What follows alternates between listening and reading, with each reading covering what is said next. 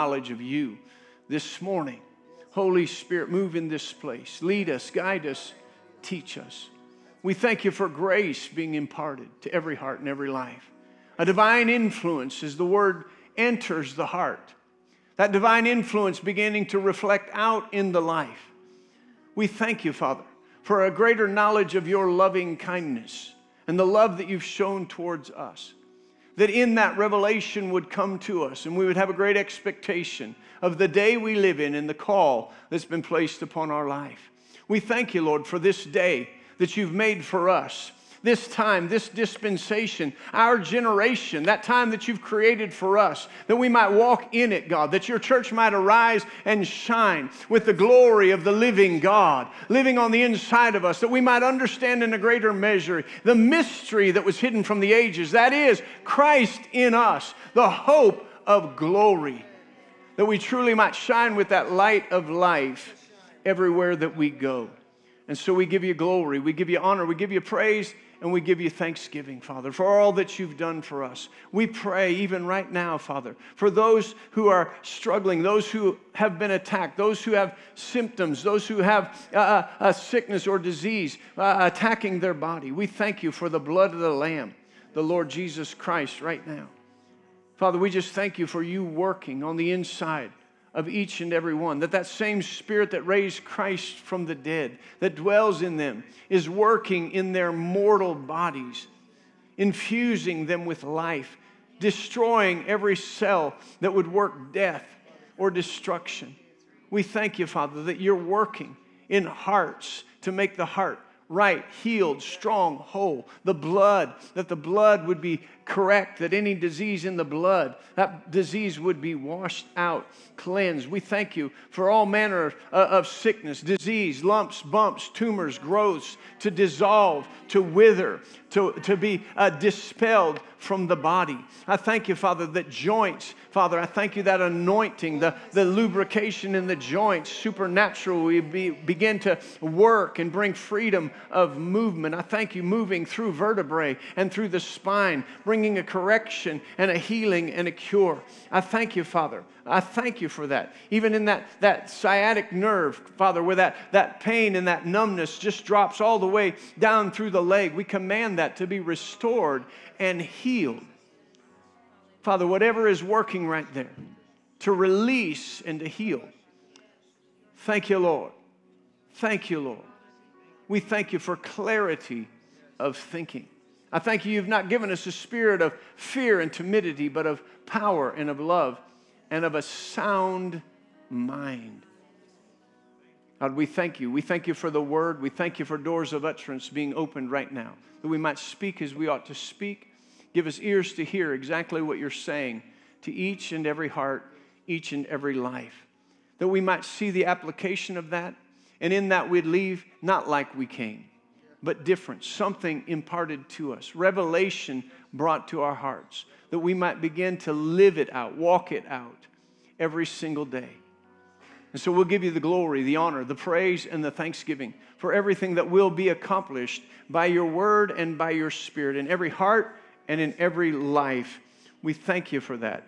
In Jesus' name, amen. Amen. Good morning, church. How are you this morning? Praise the Lord. Look at somebody next to you. Say, greater is he that's in me than he that is in the world. And you can be seated.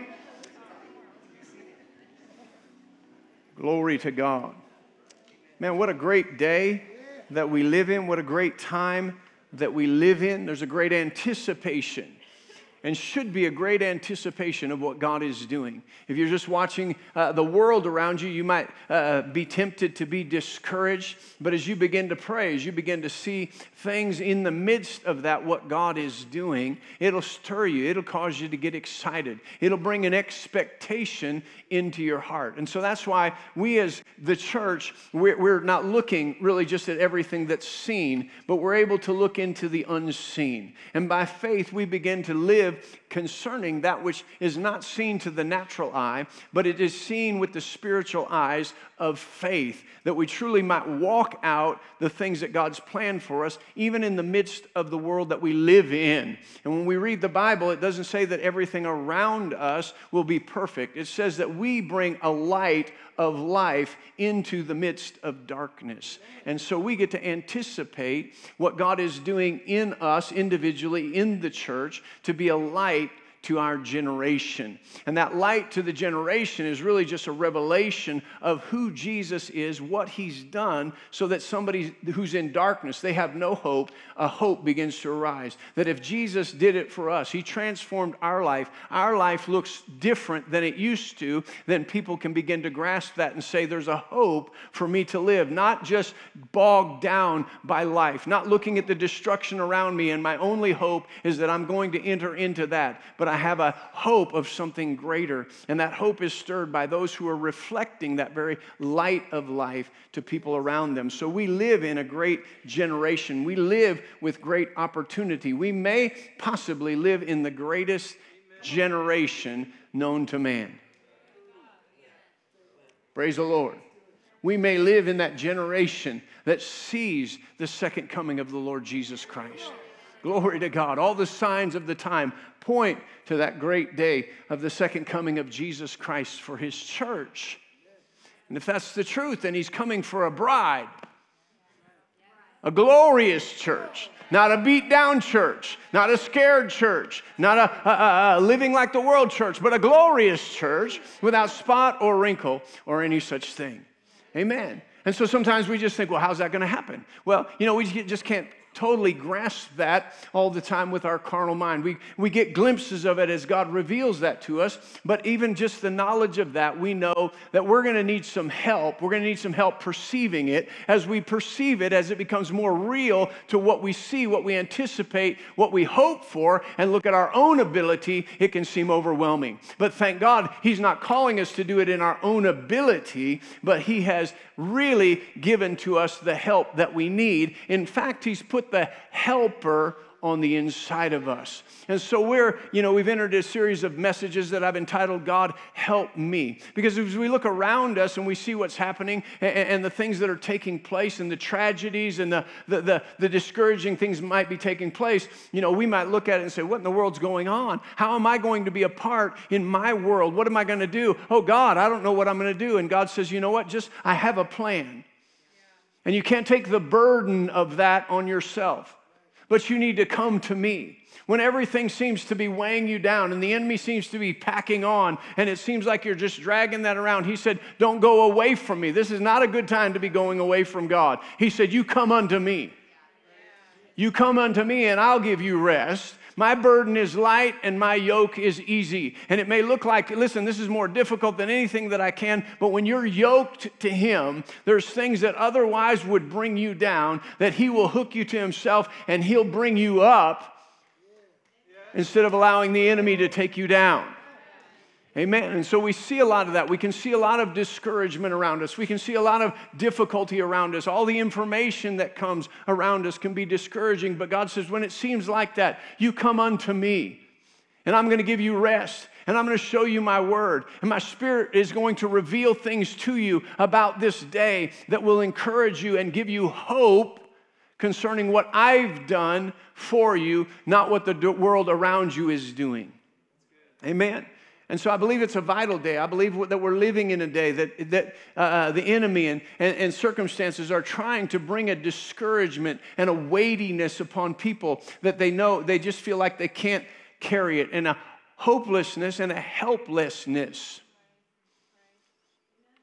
That would be the strategy of the enemy. But God said, don't get hopeless and don't get helpless. I have given you the helper to not just be with you, but to live on the inside of you.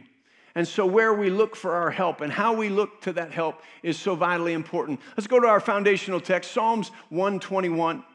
I just want to remind you again, it's next Wednesday, I believe. Brother Jesse Duplantis is going to be with us, so it's an off night. So we're reminding you, because you can go and go, well, it's not normal. Oh, man, I forgot about that. But mark that down. Mark that on your calendar. Bring a friend. It's going to be a great time. And then Brother Joe Morris is going to be with us on the 21st, and that's going to be a great time. And then all the men, mark your calendar. Go onto the app. Sign up for the Santal Men's Conference, July 14th, 15th, and then all the rest of us. Addison's going to be with us on the 16th. We're going to have a great weekend there in July.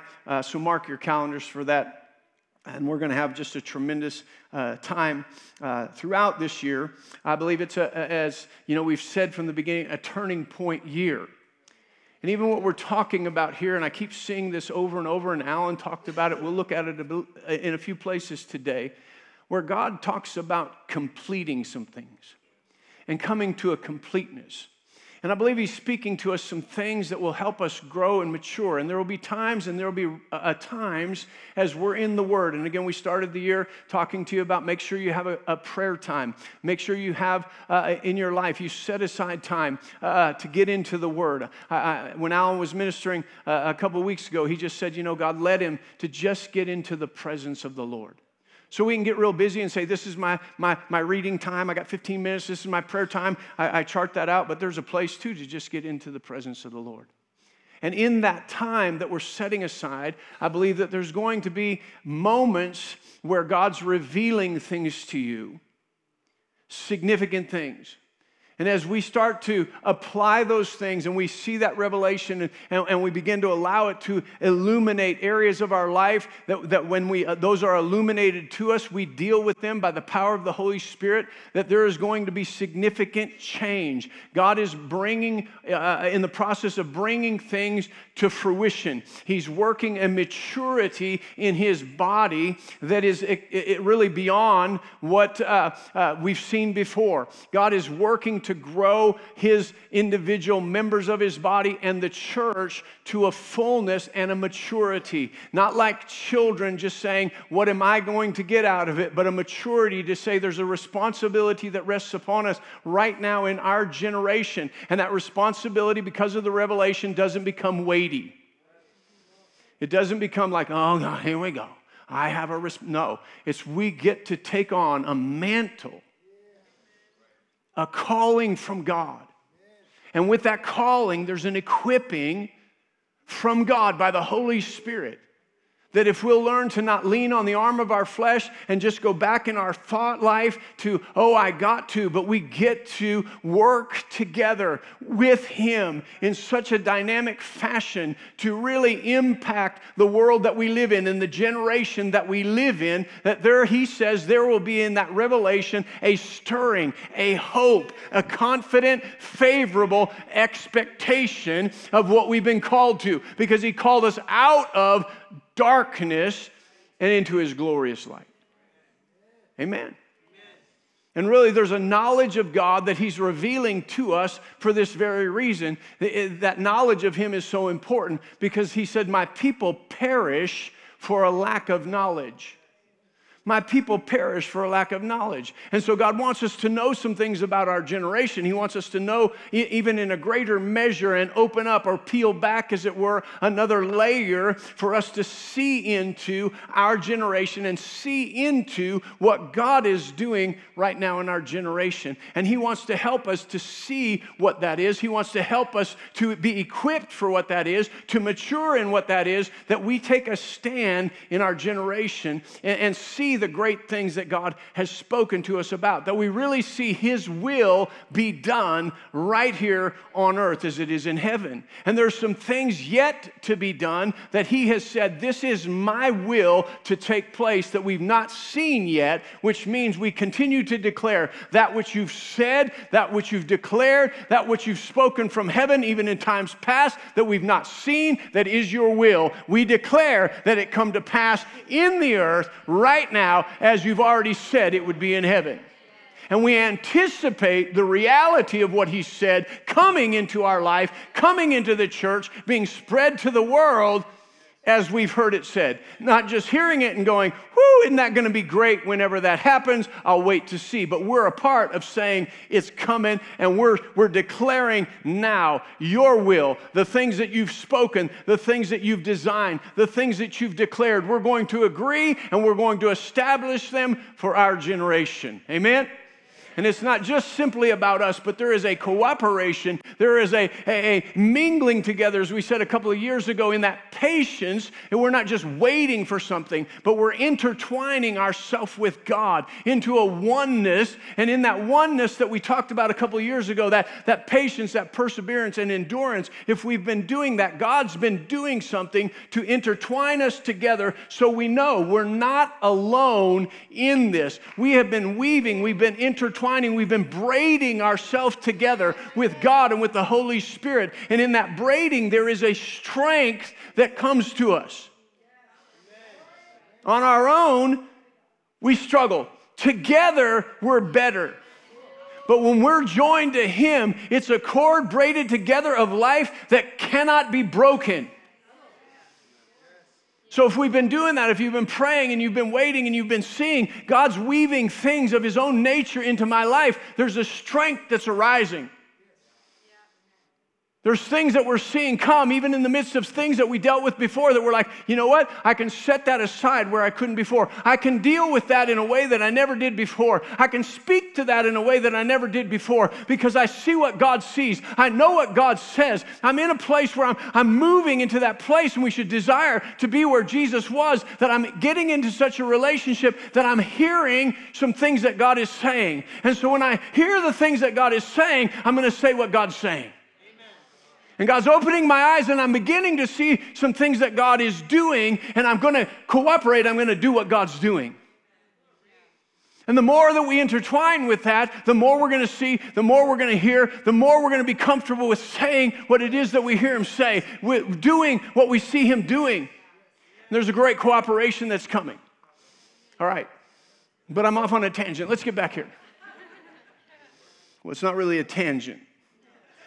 It's probably me, what I normally do, getting ahead of myself. Psalms 121, starting in verse 1 from the Passion Translation. It says, I look up to the mountains and the hills longing for God's help, but then I realize that our true help and protection come only, somebody say only, only from the Lord, our Creator, who made the heavens and the earth. He will guard and guide me. Somebody say guide me. Come on, He's my only true help, and He is going to guide me, never letting me stumble or fall. Again, I want you to underline that word stumble. For whatever reason, I can't tell you, I've just been coming on that over and over and over again. How God doesn't want us stumbling. He doesn't want us just stumbling through life, falling through life. Thank God, if we fall down, He helps us up every single time. But we can see He doesn't want us to just stumble through life and fall through life till we get to the end. But He wants us sure-footed. He wants us to be able to stand up tall in life. God is my keeper. He will never forget or ignore me. And that's awesome. Psalms 46, verse 1. Again, the Message translation. God, you're such a safe and powerful place to find refuge. You are a proven help. Somebody say help. In time of trouble, more than enough and always available whenever I need you. So we will never fear, even if every structure of support were to crumble away. We will never fear, even when the earth quakes and shakes, moving mountains and casting them into the sea. For the raging roar of stormy winds and crashing waves cannot erode our faith in you. Then he says, pause and think about it. Man, just think about this. Think about what the psalmist is saying. Think about his revelation. That there's a lot of shaking going on. There's a lot of things that would trouble us. There's a lot of things coming to erode our faith in Him. But he said, listen, I know that you're ever present. You're a help to me in every time of trouble. So when the shaking happens and the distress happens and there's a lot of things going on around me, my faith will not erode. I know that you're with me, that you won't ignore me. You're with me wherever I go. You are an ever-present help in difficulty and trouble. And so really, in Philippians chapter 2, just to come back on this, we've been talking about these things. And so we stepped into this last week, and a couple of weeks ago, Pastor Jonathan talked about help me with holiness. We continued along those lines. Last week with this scripture here in Philippians chapter 2, verse 12, it says, "Therefore, my beloved, as you have always obeyed, not as in my presence only, but now much more in my absence, work out your own salvation with fear and trembling. For it is God who works in you both to will and to do of his good pleasure. So do all things without complaining and disputing." And we won't get to all that stuff today. Just something as you're reading, if you go back to it, might stand out to us. Do all things without complaining and disputing, that you may become blameless and harmless children of God, without fault in the midst of a crooked and perverse generation, among whom you shine as lights in the world. So he says something to us here about that working out our salvation. He's not talking about, as we said, he's not just talking about this day of salvation when we get saved and go into heaven and working an inward salvation out kind of thing, but he says bring to the goal or the completion. So we are working out. We are endeavoring to bring to the final goal what our salvation is about. What is it about? It's about Christ-likeness. And in that Christ-likeness, we want to see a holiness. We want to see a purity that takes place because it's sin. It's that defilement that is working destruction, sickness, disease, torment in our mind, fear that comes, the things that really come against us, they work through an avenue of sin. Sin works in that avenue of pulling us deeper and deeper into what we can't figure out, and so we need to fix it. Oh, I have this desire. If this would work for me, I could do this, and we go our way away from God. But in that purity, in that Christ-likeness, God washes those things away. God breaks the hold of those things so we step into a place where those things no longer have their pull on us, but we're more drawn to God than drawn away from Him in all of that trouble. And in that, He's working a Christ-likeness in us. And so as we begin to understand that and say, this is where I'm moving in my life, to bring this, again, to a goal, to an end, to look like Jesus. Right? To look like, well, that was Jesus. We can't look like Jesus. Jesus was the Son of God. Well, who are you? See, if we understand the new birth, we've been born again. We've been made sons and daughters of God. And if sons and daughters and heirs, then we're joint heirs with the Lord Jesus Christ. God linked us together. And so the enemy wants to say, no, we can't do that. Oh, that's prideful to think that. No, it's very humbling to think that God did something for you. When you were far off, apart from Him in sin, He sent Jesus to break the full power of that and bring you into relationship with Him. Such a relationship that He would call you a son. He would call you a daughter. And deeper than that, in that sonship and being a son and a daughter, He engrafted you into Himself, knowing that out there apart from Him, there would be greater struggle. But in Him is the solution. In Him is the answer. In Him is the strength. In Him is the power to take on anything that life would present to us. But the revelation of in Him instead of apart from Him seems to be difficult for us to grasp in everyday life. And so He wants to help us to understand that. And so He said the Holy Spirit or God is working in us, right? That word work means He's energizing you, He's strengthening you, not only to have a desire to do His will, but the power to do it. What's His will? He's energizing and giving you a want to not be like the old man that you've been, but to be like Christ. He's giving you the energy and the want to, but He says, I'm also going to give you the power and the strength to lay aside the old and to impart and put on the new. Well, I don't know if I can do that. You can't do that by yourself. I can't do that by myself. And He said, I know you can't, so I'm going to give you help. But it's not going to be help from the outside. It's going to be help from the inside. And so we keep looking for our help out here in the hills. We keep looking for our help somewhere on the outside. But our greatest help comes from within. Praise the Lord. And so he said, this will cause us, not in the midst of a perfect democracy, not in the midst of a perfect government and perfect neighborhoods and perfect neighbors, but in the midst of a crooked and perverse generation, we would still shine as lights. We would still be a beacon where people are falling apart and hopeless to say, wow, I'm drawn to something in you. What is it? There seems to be, there will be all kinds of interpretation to this, but I'm just saying, there seems to be an inner strength in you. Exactly. My strength comes from within. It's the Holy Spirit of God. Praise the Lord. And so I want to focus on something today. Turn over to John, the 14th chapter, excuse me. We ended with this, to know this, excuse me. But talking about this help and where our help comes from. Jesus said this, he said, if you love me, verse 15, if you love me, then keep my commandments. And I will pray the Father, and he will give you another helper.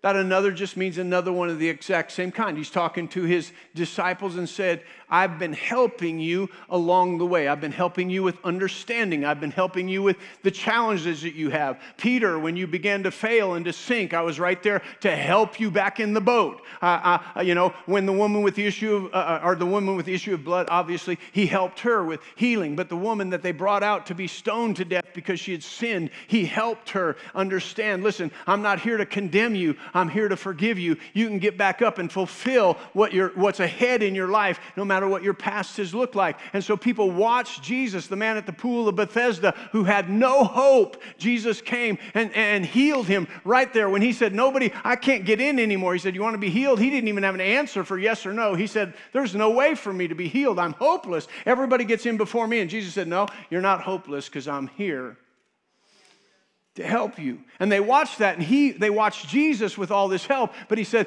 now, if you love me, the relationship we join into, and you do my commandments, and as you launch out to do my commandments, or I like what one person said, to do life my way. In other words, change life from your way to my way. Because you've watched my way. He's telling his disciples, we read about that in the Gospels, his way. And so he said, now, when we enter into a relationship, you can't live life the old way. And if you love me, you're going to live life and desire to live life my way. So I'm going to send you a helper just like me. But that helper won't be here for you to watch outside doing things. He's not just going to be with you. He's going to be in you.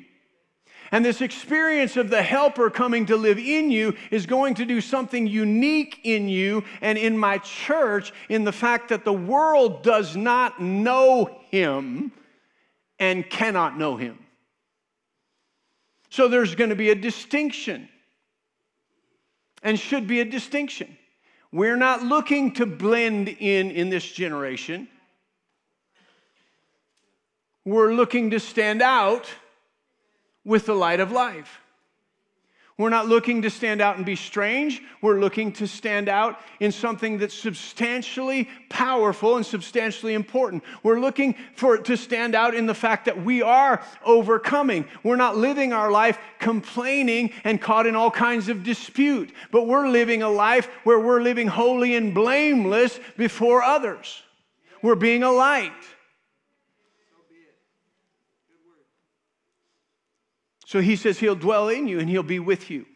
So listen, he said, if you love me, you'll do my commandments. You'll do my commandments. So let's just look and see what his commandments were. Matthew chapter 22. Matthew chapter 22 and starting in verse 35. It says, one of them, a lawyer, asked him a question, testing him and saying, Teacher, which is the greatest commandment in the law? And Jesus said to him, you shall love the Lord your God with all your heart, with all your soul, with all your mind. This is the first great commandment and great commandment.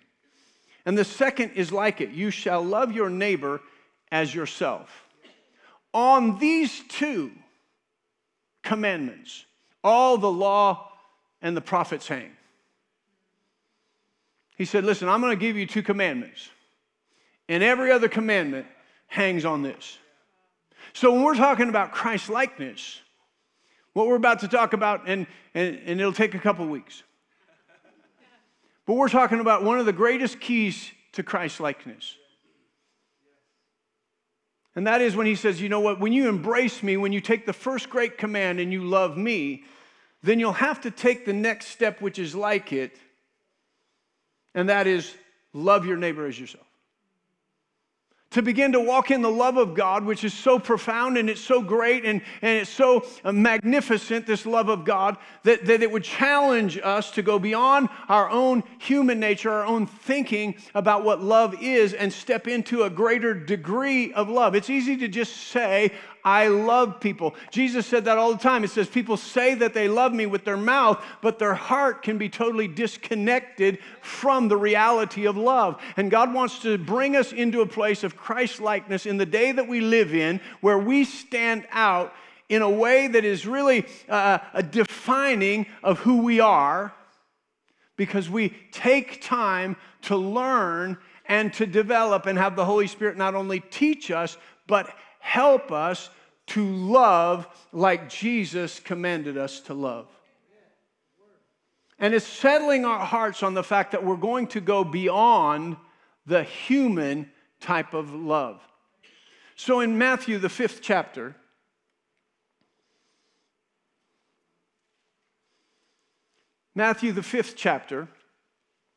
and the 43rd verse, Jesus speaking here, he says, you have heard that it was said, you shall love your neighbor and hate your enemies. Whew, praise the Lord. But I say to you, right, a lot of us will go, oh, phew, that's good, yeah. I love all my friends, but these other people. Come on, we've been put in a position. It's really a good position. It's a testing position. In the culture that we live in, that there's a lot of people who don't agree with us and they don't agree with the Bible. People around us who are supposed to be leading us. And many, even believers, have said, it's very difficult for me to love them. And God says, you need help. Because I didn't call you to hate the people who don't agree with you. And I didn't call you to hate people who hate you.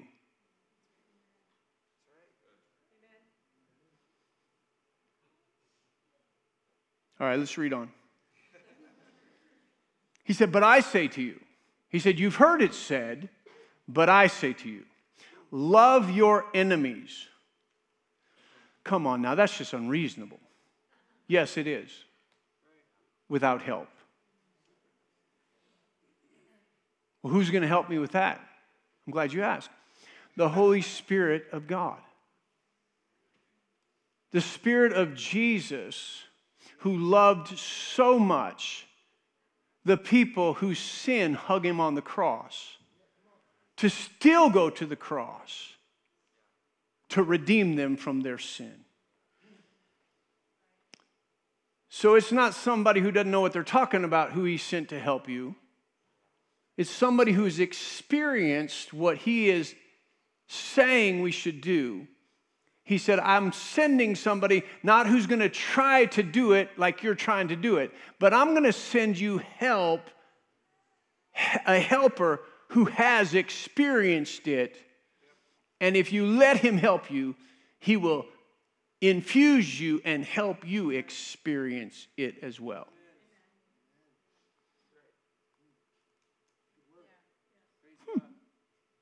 All right, we better keep reading. Love your enemies. Bless those who curse you. Yeah, I just can't do that. I've tried to pray and bless them. Can't bless them. Can't do it.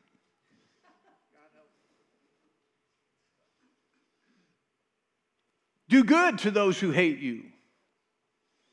And pray for those who spitefully use you and persecute you. Now, come on. I mean, y'all are probably thinking, okay, I've read this before. I know. What a tall order. I mean, instead of just reading over it, pause and think about it. This is a pretty tall order. Emotionally, this is like insurmountable.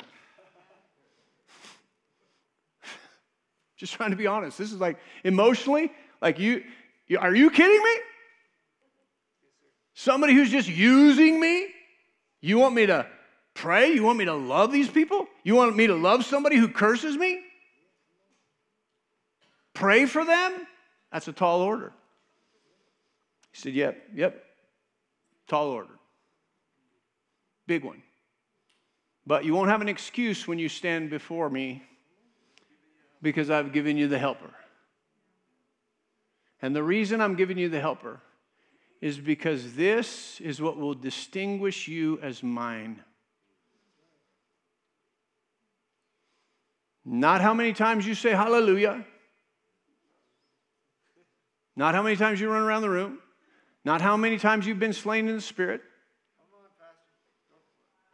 All those are good. Right? All those will be part of our Christian life. We do it here. Not how many times God's healed you.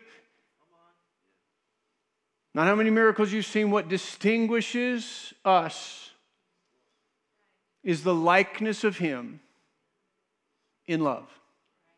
They will know that we belong to Him as His disciples by our love one for another.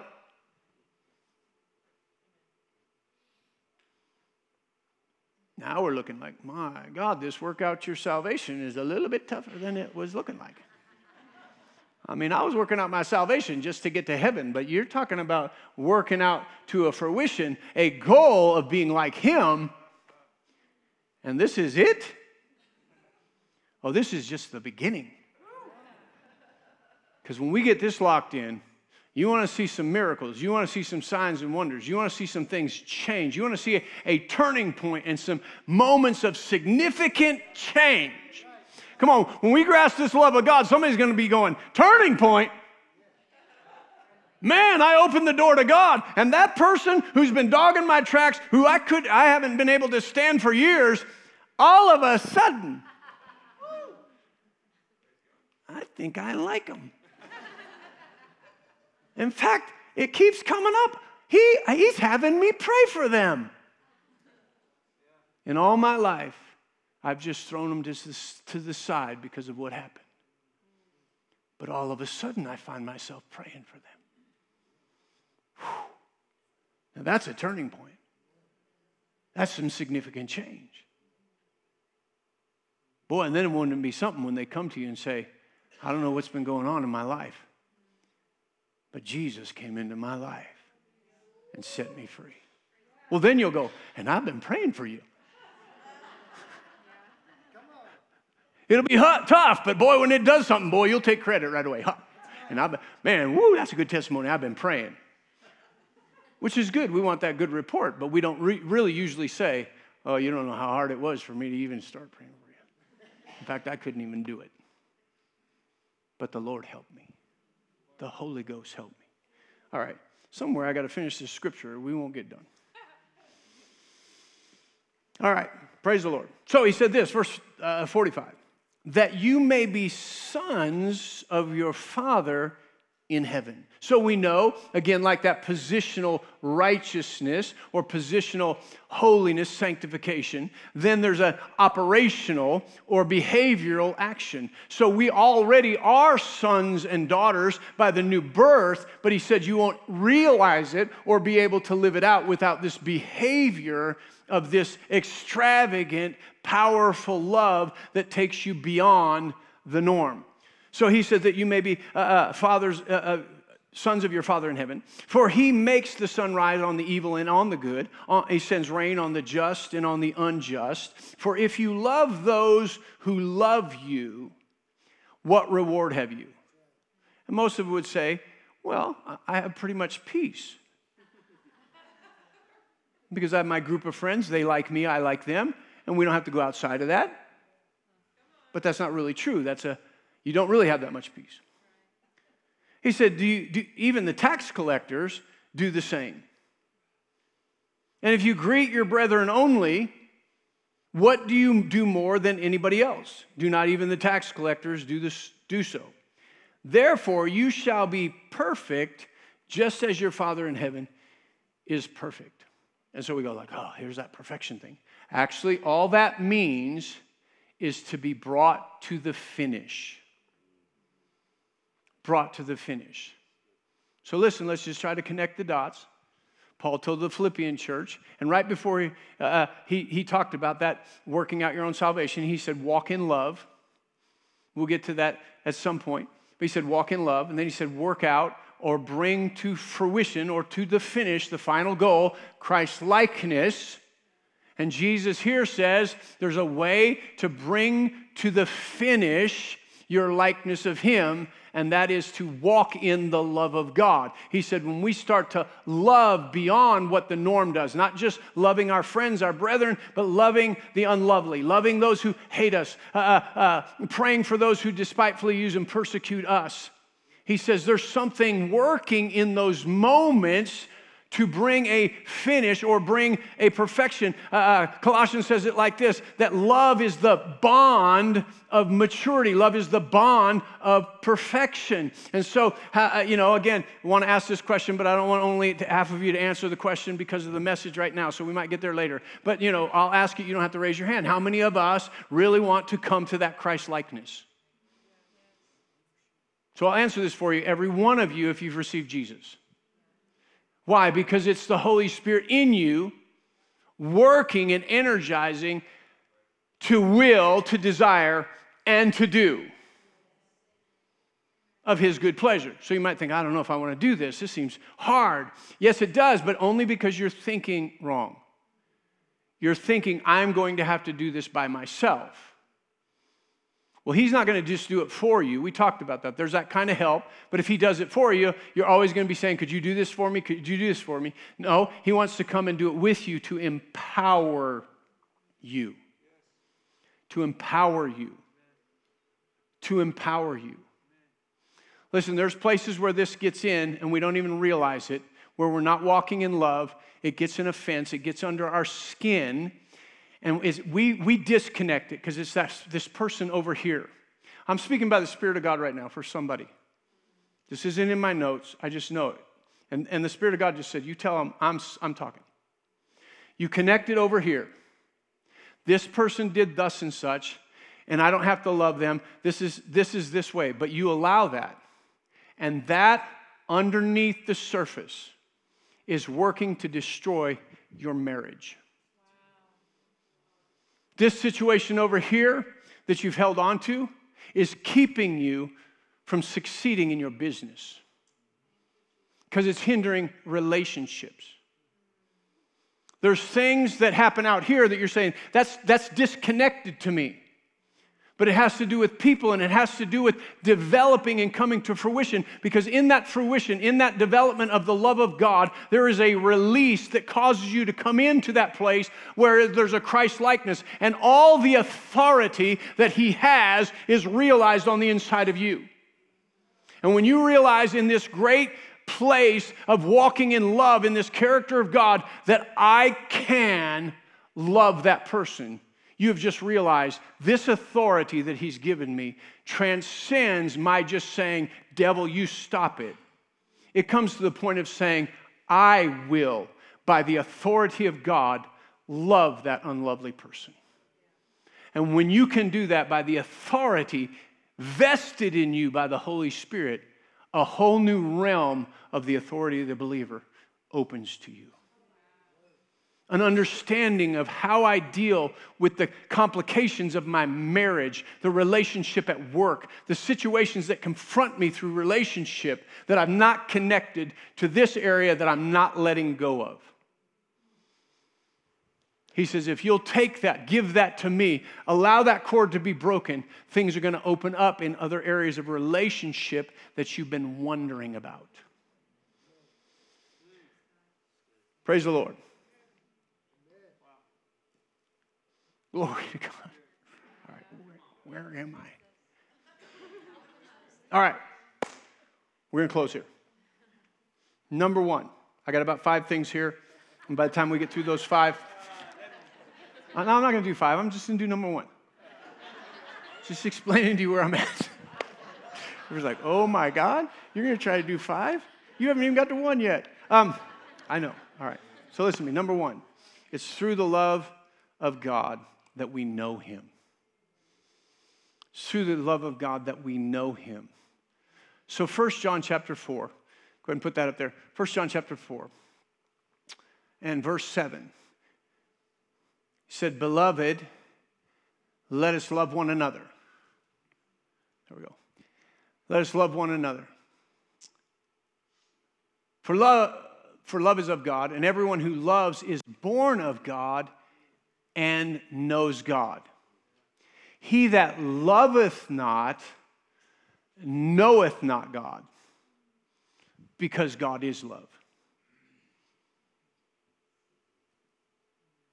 I love God. Well, you can dig into 1 John a little bit this week. You can say you love God, but if you're not loving people, the enemy's got you on the ropes. Right? He's a liar and he's the father of it. So it says, beloved, let us love one another, for love is of God, and everyone who loves is born of God and knows God. He that loveth not knoweth not God. So sometimes a very puzzling perspective that Jesus says, he says, listen, you'll come to me in that day and you'll say, Lord, Lord, did we not cast out devils in your name? Did we not heal the sick in your name? Did we not do all these things in your name? And he said, depart from me, you workers of iniquity. I never knew you. You did a lot for your own sake in my name, but you never knew love. I never knew you. 2 Peter chapter 1. 2 Peter chapter 1.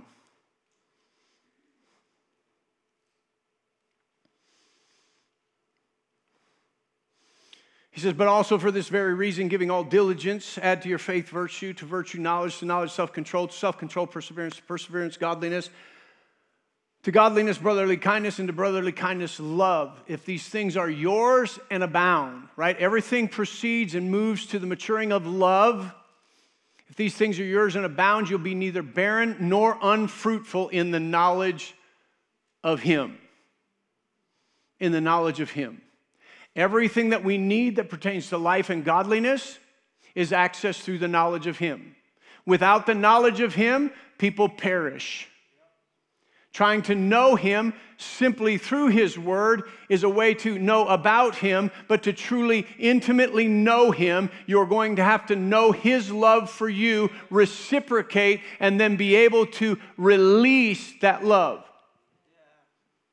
And he says the full knowledge is not that you know that I loved you and forgave you, but that you actually know that enough and embrace that enough to set yourself aside to love me. And engaging in that with me, you'll know how I did it. You'll be empowered by that relationship to then release that to others. So it's a process. A process, right? Guaranteed success.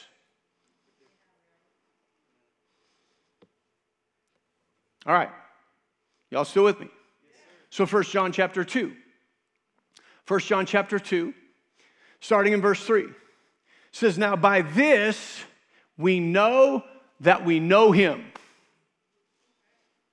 Because I've come to church. Because I've learned to listen to these preachers on the internet. Because, I serve. This is how I know him. But he explains to us a few things different. He said, by this we know that we know him. If we keep his commandments.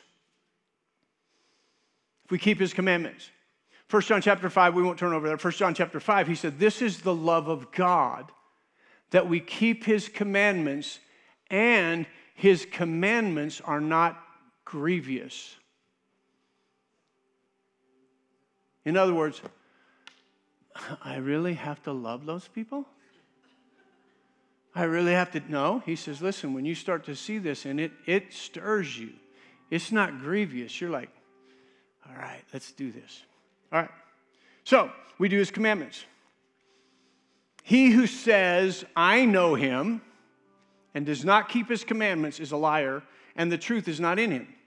But whoever keeps his word, truly the love of God is perfected or matured or being finished in him. By this we know that we are in him. He who says he abides in him ought himself also to walk just as he walked. Brethren, I write no new commandment to you, but an old commandment which you had from the very beginning. The old commandment is the word which you heard from the beginning. Again, a new commandment I write to you, which thing is true in him and in you. It's true. It's in him and it's in you. Because the darkness is passing away and the true light is already shining. He who says he is in the light and hates his brother is in darkness until now. He who loves his brother abides in the light, and there is no cause of stumbling in him. There's that stumbling again. There's no cause for that. Now listen, he says if he walks in light and he loves his brother. He's in darkness if he hates his brother. And so let's just break that down just for a moment. Hates his brother. I don't hate anybody. That word right there, hate, just means detest or to love less. To love less. Well, what is that supposed to mean? To love less than you love yourself.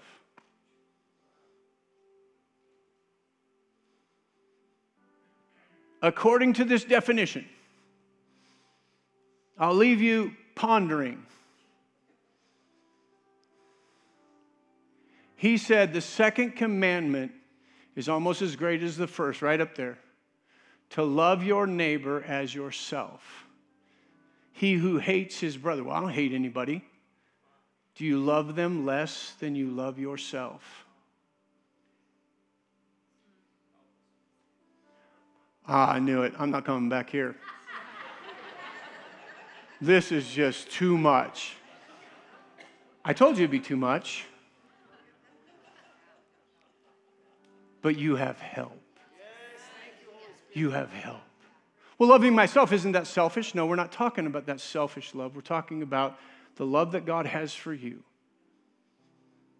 And the golden rule, do unto others as you would do for yourself. Means we're bringing this together. What is he talking about? So we've always got an escape. I don't hate anybody. I don't hate anybody. But do we love them as much as we love ourselves?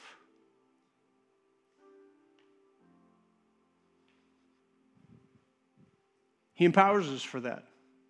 So Ephesians chapter 3, last scripture. Then we're closing. Really working. This will be bite-sized pieces. Somebody's like, I'm choking. That wasn't a bite-sized piece. But he'll help you swallow. All right, got it swallowed. Amen. Praise the Lord. Some of these things I get so excited about, and I'm just, praise the Lord. I'm ready for the work. Working with him. It's always one of those challenges that he works with me. And I'm like, man, I think I would have it done by now, but hallelujah. He walks with us a step at a time. He's like, well, you ain't going to get that full love thing until you just get, right here. If you can get this loving Jonathan, you'll be all right. Then we'll move on to the bigger fish. Praise the Lord. I'm just joking. I love him a lot. Praise the Lord. It says this, for this reason, Paul said, I get this. I understand. I have a revelation. We're going to rise above. We're going to be the church of the Lord Jesus Christ. We're going to be significantly different than we used to be and different than the world around us. So I'm going to pray for you. I bow my knee to the Father of our Lord Jesus Christ, from whom the whole family in heaven and in earth is named, that he would grant you, according to the riches of his glory, to be strengthened with might through his Spirit in your inner man. Whew. That Christ may dwell in your hearts through faith, that myself, being rooted and grounded in love. In other words, we're going to get so locked into love that not one thing a person does, not one thing officials do, leaders do, our spouse does, our kids do, is not going to be able to uproot us, move us, sway us. We're locked in. We're rooted and we're grounded in love. And when we get rooted and grounded in love, something of the knowledge of God is going to start to spring forth. That it's not just loving you because you love me, but it's expanding. There's a depth, there's a breadth, there's a height, and there's a length to God's love. There's a place that once the roots go down and say, by the Spirit of God, I'm locked in. Now it starts to go up in fruit and revelation. There's something deeper. There's something wider. There's something higher. There's a long-reaching effect of the love of God. There's something in the love of God that'll cause your faith to be great and extend out beyond your mental capacity. The love of God is what energizes and causes your faith to be able to work and to be active. Praise God. So that He would dwell in your hearts through faith. Comprehend the depth, the breadth, the height, and the length of His love. To know the love of Christ, which passes knowledge, that you may be filled with all the fullness of God. Man, the love of God, as we mature, as we cause that to allow a finishing portion in us of being more like Him, it'll draw us into an intimate knowledge of God. And we have 4 other things that we'll be talking about. Father, we thank You, we praise You, we magnify You. Holy Spirit, right now, I know that You're working on hearts and lives. I know every person in this room desires to be everything that You've created them to be. To recognize and realize what the blood purchased for us as people, for us as the body. To see it and to know it. To allow what the blood did for us in purchasing our life away from sin, to become all that You paid for our life to be. You poured out Your life that we might experience a life that we had not yet experienced. A life with You. A life that's transformed. A life that is born of You. And the fruition of it is like You. So Holy Spirit, I ask You to begin to work in each one of us in such a way of strengthening, in such a way of revelation knowledge, that as we leave this place today, You're working the desire, the want to walk in love like You have instructed us like never before. That this week, a knowledge of the love of God and what confronts it we'll be more aware of than ever before. And we won't just try to wrestle with it and deal with it, but we will look to You on the inside of us to strengthen us, to root us, to ground us, and then to help us to comprehend that we do have the capacity of love, depth, breadth, height, and length, to allow the fullness of who You are to dwell in us, but also to be released from us, even to those who are unlovely. Let us see the transforming power of Your love. In Jesus' name. Thank You, Lord. Thank You, Lord. Thank You, Lord. Why don't you stand up and stretch your hands out here?